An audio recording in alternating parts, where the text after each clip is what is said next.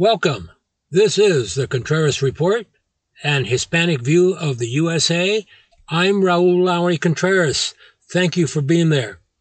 Today we're going to talk about a few things that are in the news and that are causing Americans to think one way or another on different issues. Okay? President Trump speaks. Is anyone listening? Where was the greatest negotiator, deal maker in history when negotiations were conducted between Nancy Pelosi and the administration? United States Senator Ben Sasse calls the Trump executive orders unconstitutional slop. A former Texas congressman is National Intelligence Director, an extremely unqualified Trump appointee. Are our enemies enjoying his tenure? Trump manipulates intelligence.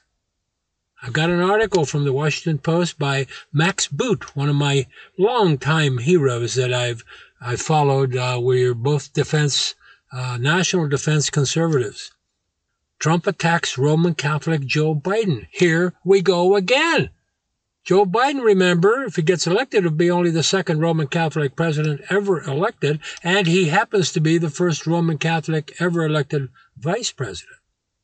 President Trump has ordered that the census stop counting early, producing an incomplete census. Border crossers. You remember, President Trump brags about closing the border or building a wall and all that. Well, border crossers are increasing. Not only are they increasing, but they're the same people over and over and over again. It's like the good old days. Mitch McConnell, the Senate Majority Leader, Republican of Kentucky, is smeared by a United States Marine officer. We'll get into that. I have great pride of being a United States Marine myself. I'm not very proud of this woman, though, but we'll discuss that. As of this morning, 162,938 Americans have died from the flu that the president keeps telling us is disappearing. Okay. The Washington Post had a great article. Trump called a massive explosion in Beirut, Lebanon, as a massive attack. He said, quote, some of our great generals thought it was a bomb of some kind, unquote. It was fertilizer, Mr. President. Ammonium nitrate. Yes, being stored for nefarious future purposes to be turned into bombs, undoubtedly. But not this time, Mr. President. But the key is, did anyone care what he said? Has President Trump stayed too long? Would he have been saved by a 3-year term? When asked what his priorities for a second term are, he said nothing. He couldn't give us an idea or ideas of what his second term would consist of, policy-wise. When it was pointed out that over 1,000 people a day are dying at that very moment, from COVID-19, he responded with, and I quote, "It is what it is." Has he been there too long? Okay. Great negotiations going on for several weeks. They fell apart. Now, as of this recording, they have fallen apart. We don't know what will happen in the next few days. I suspect that they will restart. But all I can say is that Washington, D.C. sucks. It sucks. Nancy Pelosi and Senator Schumer and Secretary of Treasury Mnuchin and Mark Meadows, the chief of staff, are total flops, failures at what they do. But worse is the ultimate sideline observer, the President of the United States. Democrats passed a House bill of $3 trillion for COVID-19 help. Mnuchin offers $1 trillion and doesn't move from that. Talks fail. Mr. President, you sent 2 minor league players into the negotiations with Major League Nancy Pelosi. Where were you? What should have happened is that you and Senator Mitch McConnell should have invited Nancy Pelosi and Senator Schumer into the White House. You guys should have had a joint news conference and saying you're going into that room, the Lincoln room or whatever, and that you were not going to come out until a deal was made. You four were going to stand there until a deal was made. If it took 24 hours a day of negotiations for 7 days, 10 days, 20 days, it doesn't make any difference. That's what a real leader would have done, Mr. President. You wouldn't come out of that room until a deal was done. No staff, no nothing entering the room except notebooks. The room while the deal making was in process. Nothing except food. The failure is why President Trump will probably lose in November. He shows no leadership whatsoever. Come on. Get him in the room. Take him to Camp David. Do whatever you want, but don't let him out of the room, and you be there. You be there. You're the deal maker, you say. Playing golf, Mr. President, doesn't feed people. It doesn't call workers back from unemployment. We have millions of people running around who have lost their jobs in the past 90 days, and they're dead in the water. They can't do anything, and now the money's been cut off. Thank you very much. Executive orders don't hack it, Mr. President. What law allows you to stop collecting Social Security taxes from workers that are working? How does suspension of Social Security taxes help the 25 million that have lost their jobs? The tax has to be collected, sir, from a paycheck. No paycheck, no tax. No paychecks, no cash collected. And Social Security is already approaching bankruptcy. You're stealing from the people who get Social Security. Remember, the dollar comes in, it goes right back out to people like me who are getting once a month. Mine's the third Wednesday of the month. Mr. President, you flunked the test of leadership. I'm not the only one that thinks that.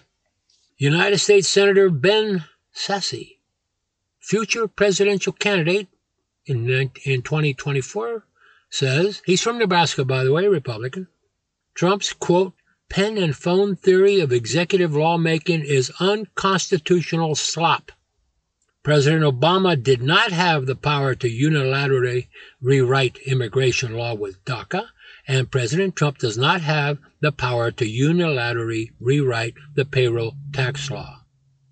Nancy Pelosi, quote, well, parentheses, Trump, close parentheses, says he's going to do the payroll tax. What he is doing is undermining Social Security and Medicare.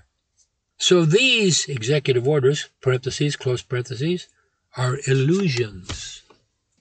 Trump names an unqualified congressman to be the National Intelligence Director. The man's name is John Ratcliffe. He's from West Texas, and he's totally unqualified. So why did President Trump nominate him to fill this very, very important job?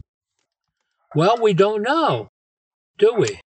What we do know is that first, the national director was former U.S. Senator Dan Coats that Trump nominated when he first became president in January of 2017. He was fired by Trump because Coats wouldn't rewrite intelligence estimates that focused on Russian interference in U.S. elections. Former Senator Coats was replaced by a Navy Admiral, Joseph Maguire, that everybody liked. He was fired because one of his assistants told a House of Representatives committee, that Russia wanted Trump to win. Then, after Maguire, Richard Grenell, the ambassador to Germany, was named acting director of national intelligence. He was replaced by Texas Congressman John Ratcliffe, former United States attorney.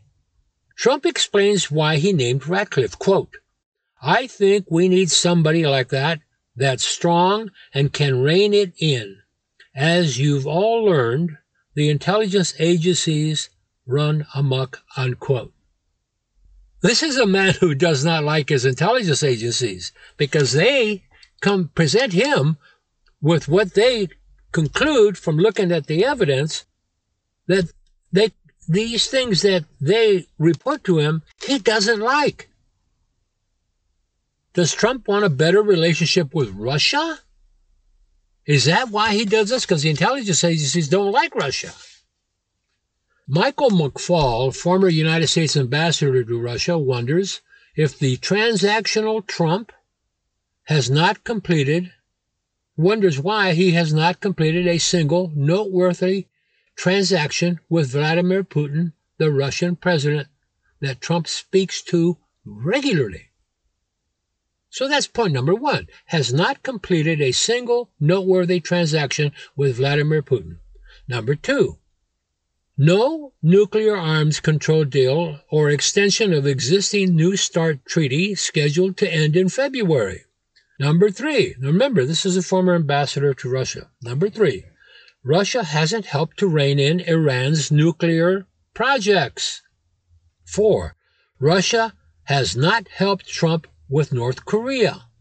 5, Russia has not helped the U.S. in Afghanistan. As a matter of fact, we know for a fact the Russians have been offering bounties for the scalps of Americans. Well, the killing of Americans is not the scalps, really, and we know that. And that intelligence has been presented to the president, who poo-poos it. And Kayleigh McEnany, his erstwhile press secretary, says, well, that hasn't been verified. No. The CIA is quite confident that it's true. It's the NSA, National Security people, that say they're not sure, but they listen in on phone calls. They don't have people physically witnessing what's going on in Russia. 6, Putin sides with communist China in its problems with the U.S. 7, Putin's Russian soldiers are in eastern Ukraine and in the Crimea and have been there every single day of the Trump administration. 8, President Trump has negotiated no trade deals other than USMCA, which is NAFTA light. It's NAFTA cleaned up a little bit. Number 9, Americans cannot yet adopt Russian orphans like they used to be able to.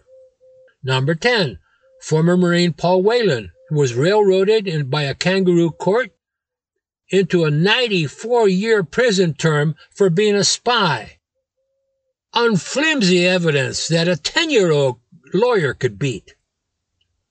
Trump didn't even intervene. He didn't pick up the phone, as far as we know, and said, hey, let that guy go. Come on, he hasn't done anything.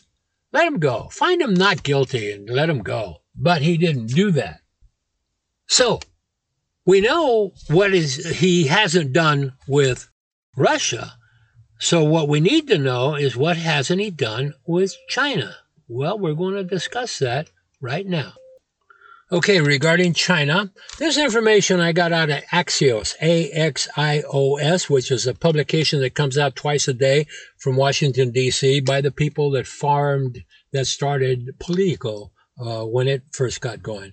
And this information is really good, and so I want to give them full credit, okay? President Trump's rhetoric on China has tended to run hotter than his actions until now, writes Axios' David Lawler. Why it matters. Even at the height of Trump's trade war, his administration never hit China as hard, as fast, and on as many fronts as it is right now. Last night, Trump escalated his campaign to claw apart the Chinese and American tech worlds with executive orders that threatened to ban both TikTok and massive global messaging app WeChat. Today, the Treasury Department sanctioned Carrie Lam, Hong Kong's Beijing-backed leader, for, quote, implementing Beijing's policies of suppression of freedom and democratic processes, unquote. That move follows sanctions on the Xinjiang Production and Construction Corps, a powerful paramilitary organization, for its role in the mass detention of ethnic minorities. The U.S. has closed China's consulate in Houston, stepped up its efforts to keep Chinese telecom giant Huawei out of the Allies' 5G networks, and even warned blue-chip American companies that they could face legal penalties for doing Beijing's bidding. Health Secretary Alex Azar will soon become the highest-ranking U.S. official to visit Taiwan in 4 decades. Actually, he's there today. In a pointed signal of support for the self-governing island that has infuriated Beijing. Between the lines, in some cases, Trump has been responding to China's actions, most notably the draconian security law for Hong Kong, but there may be more to the sudden offensive. Number 1, politics. Trump is betting a tough on China push will resonate with voters in an election year, and his advisors, including trade advisor Peter Navarro, on our Pro Rata podcast, often cite polling suggesting he's right to do so. Number 2, trade. Trump has admitted his desire to secure a trade deal with China and caused him to pull punches in the past, including over the mass detentions in Xinjiang, and trade talks are now on ice, perhaps permanently. Markets. Number 3. Thanks to the $2 trillion CARES Act and the Federal Reserve's promise to do whatever it takes to support markets, investors have largely ignored trade war headlines and continued to bid stock prices higher. Well, what do you know? The President of the United States is actually getting tough with China. It is said that they have 1 million minorities in concentration camps. They're a Muslim minority in West China that's called the Uyghurs, spelled U-I-G-A-R-S, something like that. Might have an H in there somewhere. But they're not Chinese. They're a minority group that the Chinese have conquered over the years. So you have to wonder, what is the president up to with China? What we do know is that Trump has been manipulating the intelligence agencies. In an article by Max Boot, formerly lifelong Republican, foreign affairs expert, in the Washington Post, he wrote, quote, "The options faced by the intelligence community during Trump's presidency have been stark. Avoid infuriating the president, but compromise the agency's ostensible independence, or assert that independence and find yourself replaced with a more sycophantic alternative." Robert Draper wrote that actually in a long, deep article in the New York Times Magazine. Max Boot was quoting him. Draper discusses why the intel community is prevented by Trump from honestly discussing Russian interference in our presidential election. Max Boot points out that William Evanina, a career law enforcement officer and is Trump's director of the National Counterintelligence and Security Center, has to pull his punches in public statements. 2 weeks ago, Evanina stated, quote, "Russia continues to spread disinformation in the U.S. that is designed to undermine confidence in our democratic process and denigrate what it sees as an anti-Russian establishment in America," unquote. This week, Evanina says, quote, "Russia is using a range of measures to primarily denigrate former Vice President Biden, and that some Kremlin-linked actors are also seeking to boost President Trump's candidacy on social media and on Russian television," unquote. Somebody told Evanina to change his wording, so he has to balance things out. And he did it with a China-Iran statement. I hesitated there for a minute. I want you to think. China and Iran, he says, are supporting or favoring Joe Biden. Here's the problem. China and Iran's preferences are public. Everybody knows how they feel. They hate Trump. Russian attempts at undermining us are hidden. Example, chief Russian anti-Biden critic is a Ukrainian, a pro-Russian Ukrainian who works for the Russians, a politician named Andriy Derkach. And guess who he meets with all the time? Rudy Giuliani, Trump's lawyer.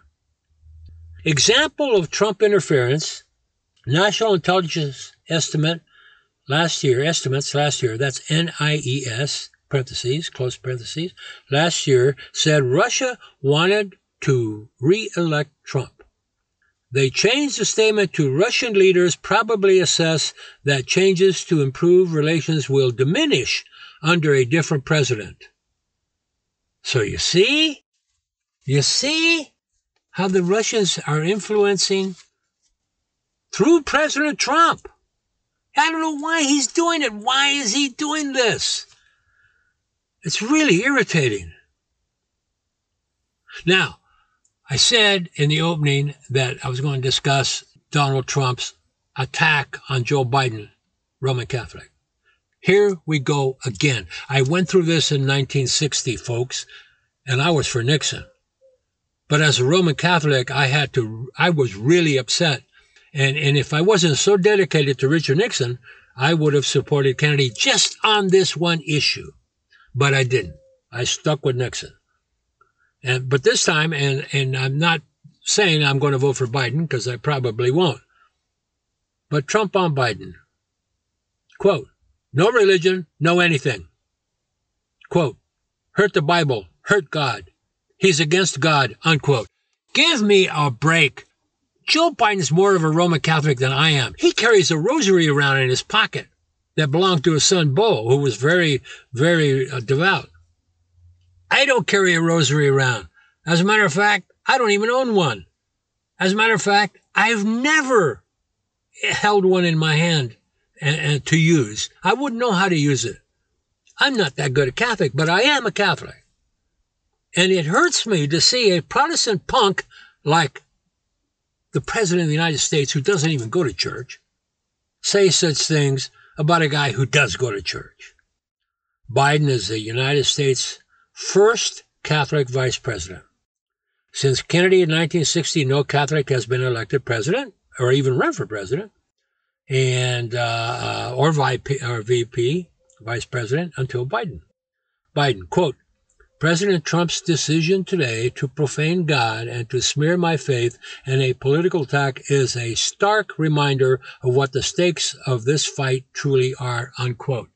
Yes, it's 1960 all over again, Mr. Trump. You're bringing it up. But let me remind you, sir, you did carry Catholics in 2016. That is why you won the presidency, because they happen to be in places like Wisconsin and Michigan and Pennsylvania. Catholics, sir, are 25% of all U.S. voters. In a July poll by Pew Research, Biden leading with Catholic voters 52 to 47%. If that stays in there, if those percentages hold up on November 3rd, you will be retired, sir.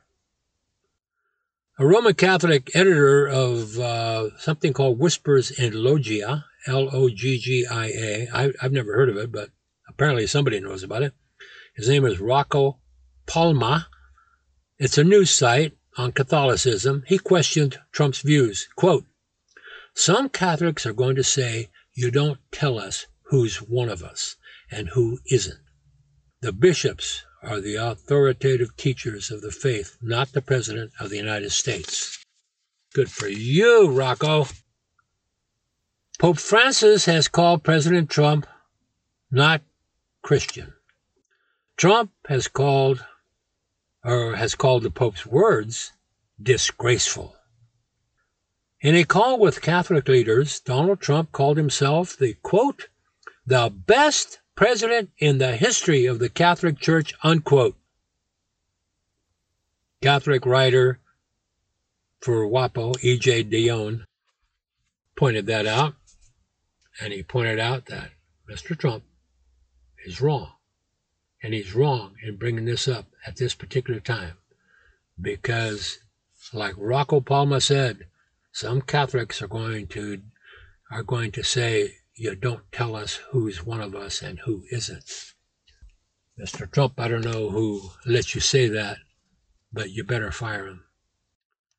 President Trump has ordered that the census be ended early, even though it's been totally held up by the pandemic. The census isn't anywhere near where it should be at this time of the year. It's supposed to turn over all the information by December 31st to the President of the United States. Well, they actually asked for 4 more months. They asked Congress for 4 more months, and the Congress hasn't passed it yet, but they might, and that would overrule the President of the United States. And this is why it's important. Trump's anti-immigrant guru, Stephen Miller, is behind all this. He wants immigrants to be undercounted. He desires that, and he and the president desire that because they want to cut the number of congressmen, representatives that California has and that Texas has. And then those congressmen seats, those congressional seats would go somewhere else where there's, we might elect a few more Republicans. That's what this is all about. It's to intentionally sabotage the census. And here's what happens. You people in Texas, you should really be totally irritated by this. Because for every 1% of undercount of the people in Texas will cost you in Texas $300 million in federal money. Because federal money is allocated on the basis of the census. In other words, if you're supposed to get $100 for Project A, $100 federal dollars for Project A, then you'll get $100, right, times the number of people. But if your undercount is 1% below what it should be, you're going to get $300 million less over a period of a year. If your undercount is 2% under, it's going to be $600 million. This is money you send to Washington. They clean it up a little bit, launder it, so to speak, and then send it back to you for your projects in Texas. Your interstates are going to fall apart. You won't have enough money to fix them. Congressional seats are allocated by population. Population is determined by the census every 10 years. Undercounting in the census destroys the census, the veracity of the census, and it wipes out hundreds of millions of dollars that states would normally get. So why is President Trump ordering this? Because he and Miller want to see Texas and California have fewer people counted, and the less counted, the less money, and the fewer congressional seats. So California is estimated might lose 5 congressmen. Okay, another thing that Stephen Miller and President Trump have done is they've tried to close the border. They use the COVID-19 pandemic to do it for non-essential travel. But what has happened is that the number of illegal border crossers has started bouncing up a little bit. Now remember, since the year 2000, since Clinton was president, the number of illegal border crossers dropped every single year with one exception up until now. It's been dropping. It's been dropping. So what has happened is that the government has ordered the Border Patrol and the Customs and Border Protection people to, instead of arresting people like Trump ordered to begin with and putting them on trial and getting them convicted and sent to prison as hopefully a deterrent to scare people from coming, what has happened is because of the pandemic, they've ordered that, yes, the opposite of that. If you grab an illegal in San Diego County or Los Angeles or Orange County or McClellan, Texas, or wherever it happens to be, Albuquerque, New Mexico, El Paso, Texas, you process them, you fingerprint them, you take their picture, and then you put them on a bus and you send them down to the border and shove them across into Mexico. Okay, that's like it used to be in the old days. And you know what they did then? They'd be shoved across the border and say, we'll see you in a couple hours. And they'd go back to the spot, cross the border, and off they go again. If they did that enough times, they'd get through.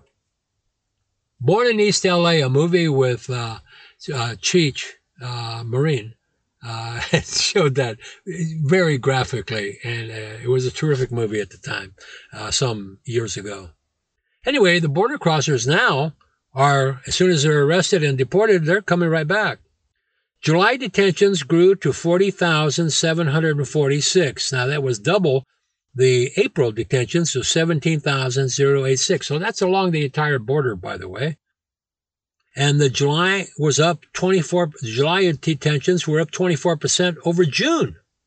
But that's what's happening. They're arresting them. They're shoving them across the border. These guys are coming right back. They're mostly guys. Okay. So another Trump failure.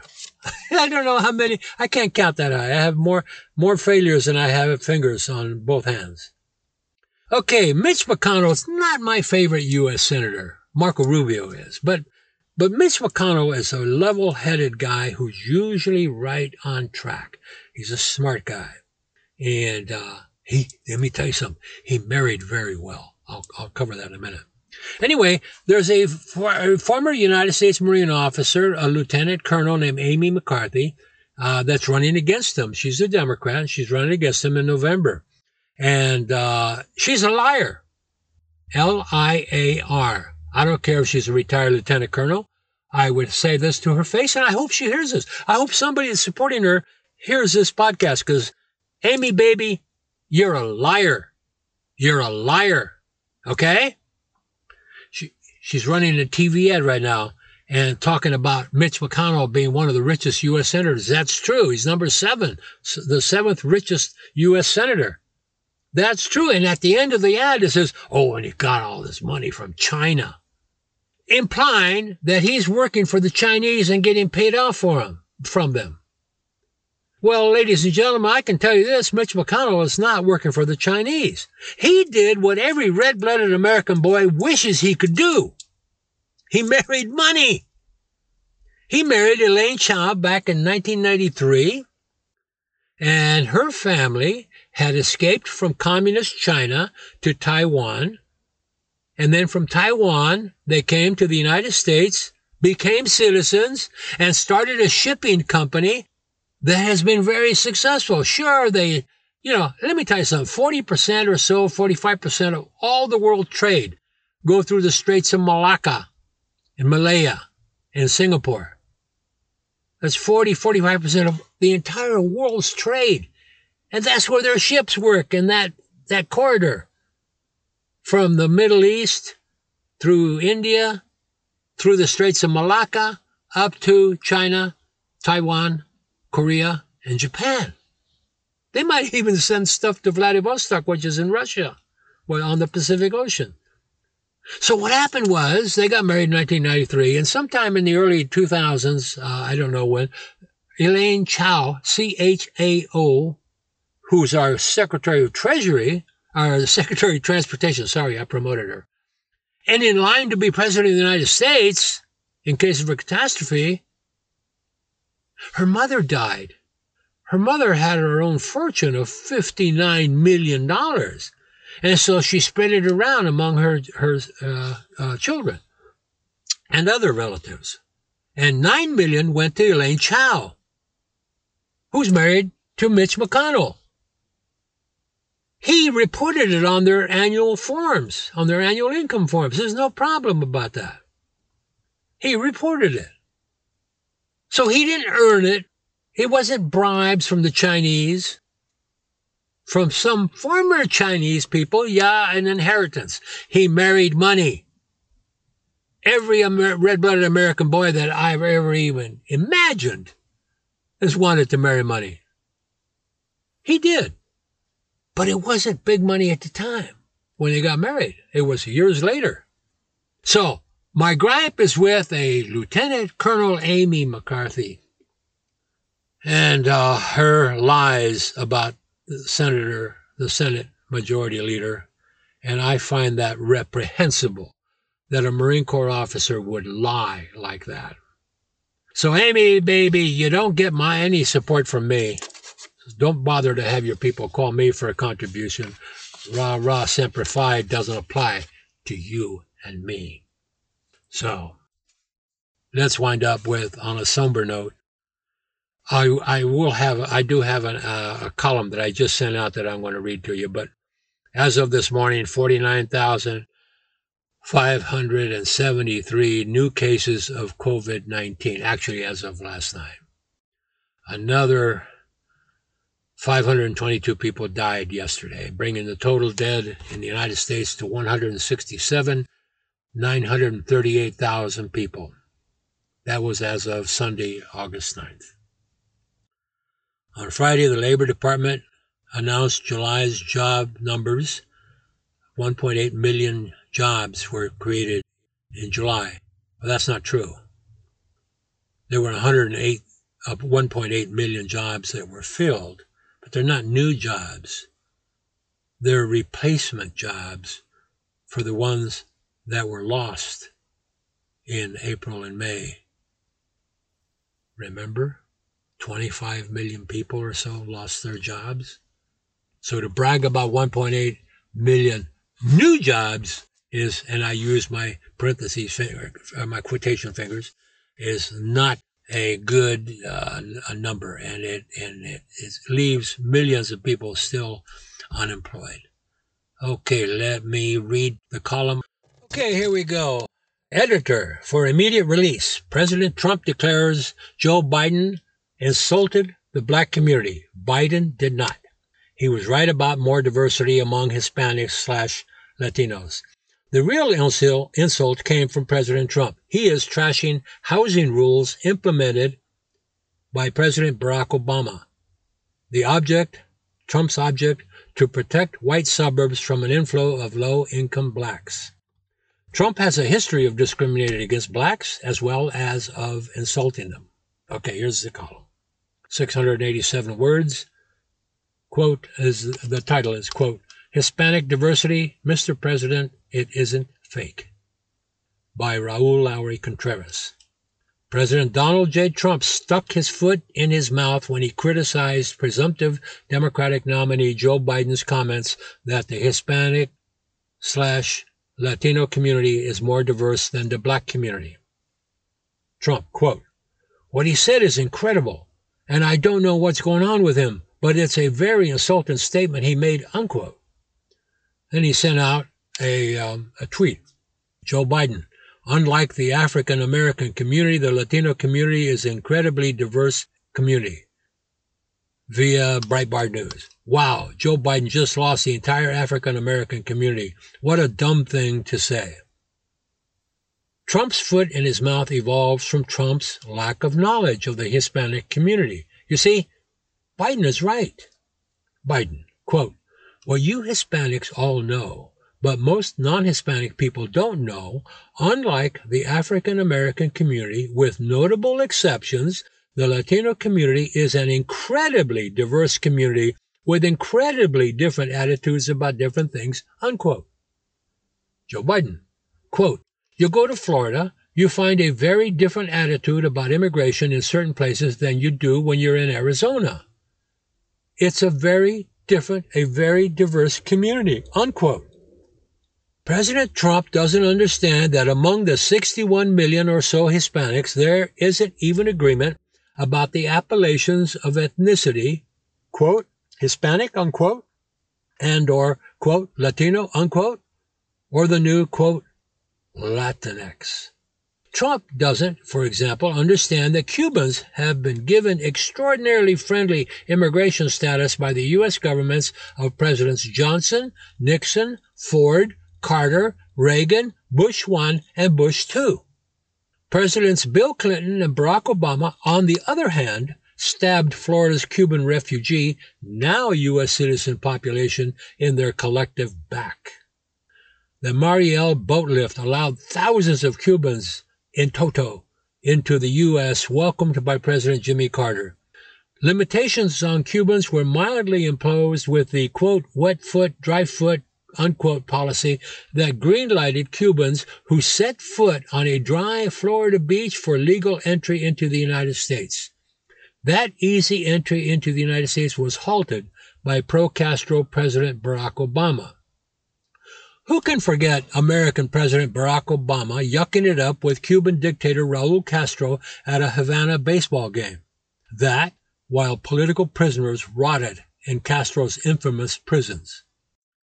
Mexican Americans have no dog in that hunt, so their attitude towards Florida's Cubans was colored by decades of Cubans allowed to blithely enter the U.S. and receive instant green cards. This, while established Mexicans who had been in the U.S. for decades were removed from the U.S. for being in the country, quote, illegally, unquote. Then Central Americans came who tended to be leftist, communists, escaping conflicts that they were losing in El Salvador, Guatemala, or a Nicaraguan war where communists won. Venezuelans escaping a socialist death rattle in what used to be one of the richest countries on earth have arrived. Venezuelanos and Nicaraguan refugees tend to be free enterprise, freedom lovers, as are many of America's Mexican origin citizens. Mexican families come for work and business. They fled poverty, not artillery or secret police.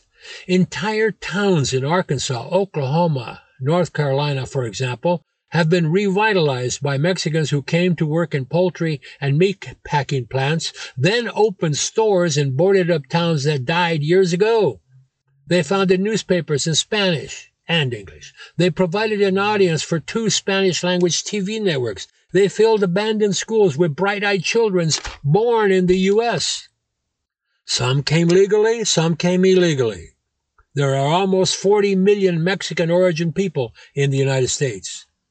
Nationally, Hispanics are starting new businesses faster than non-Hispanics.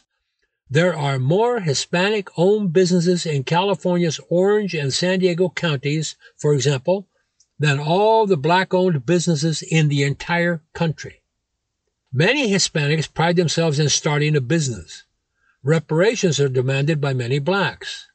Is there an insult here? Not by Biden. Joe Biden is right. Hispanics are more diverse than the black population. No reasonable person is insulted by that proven truth.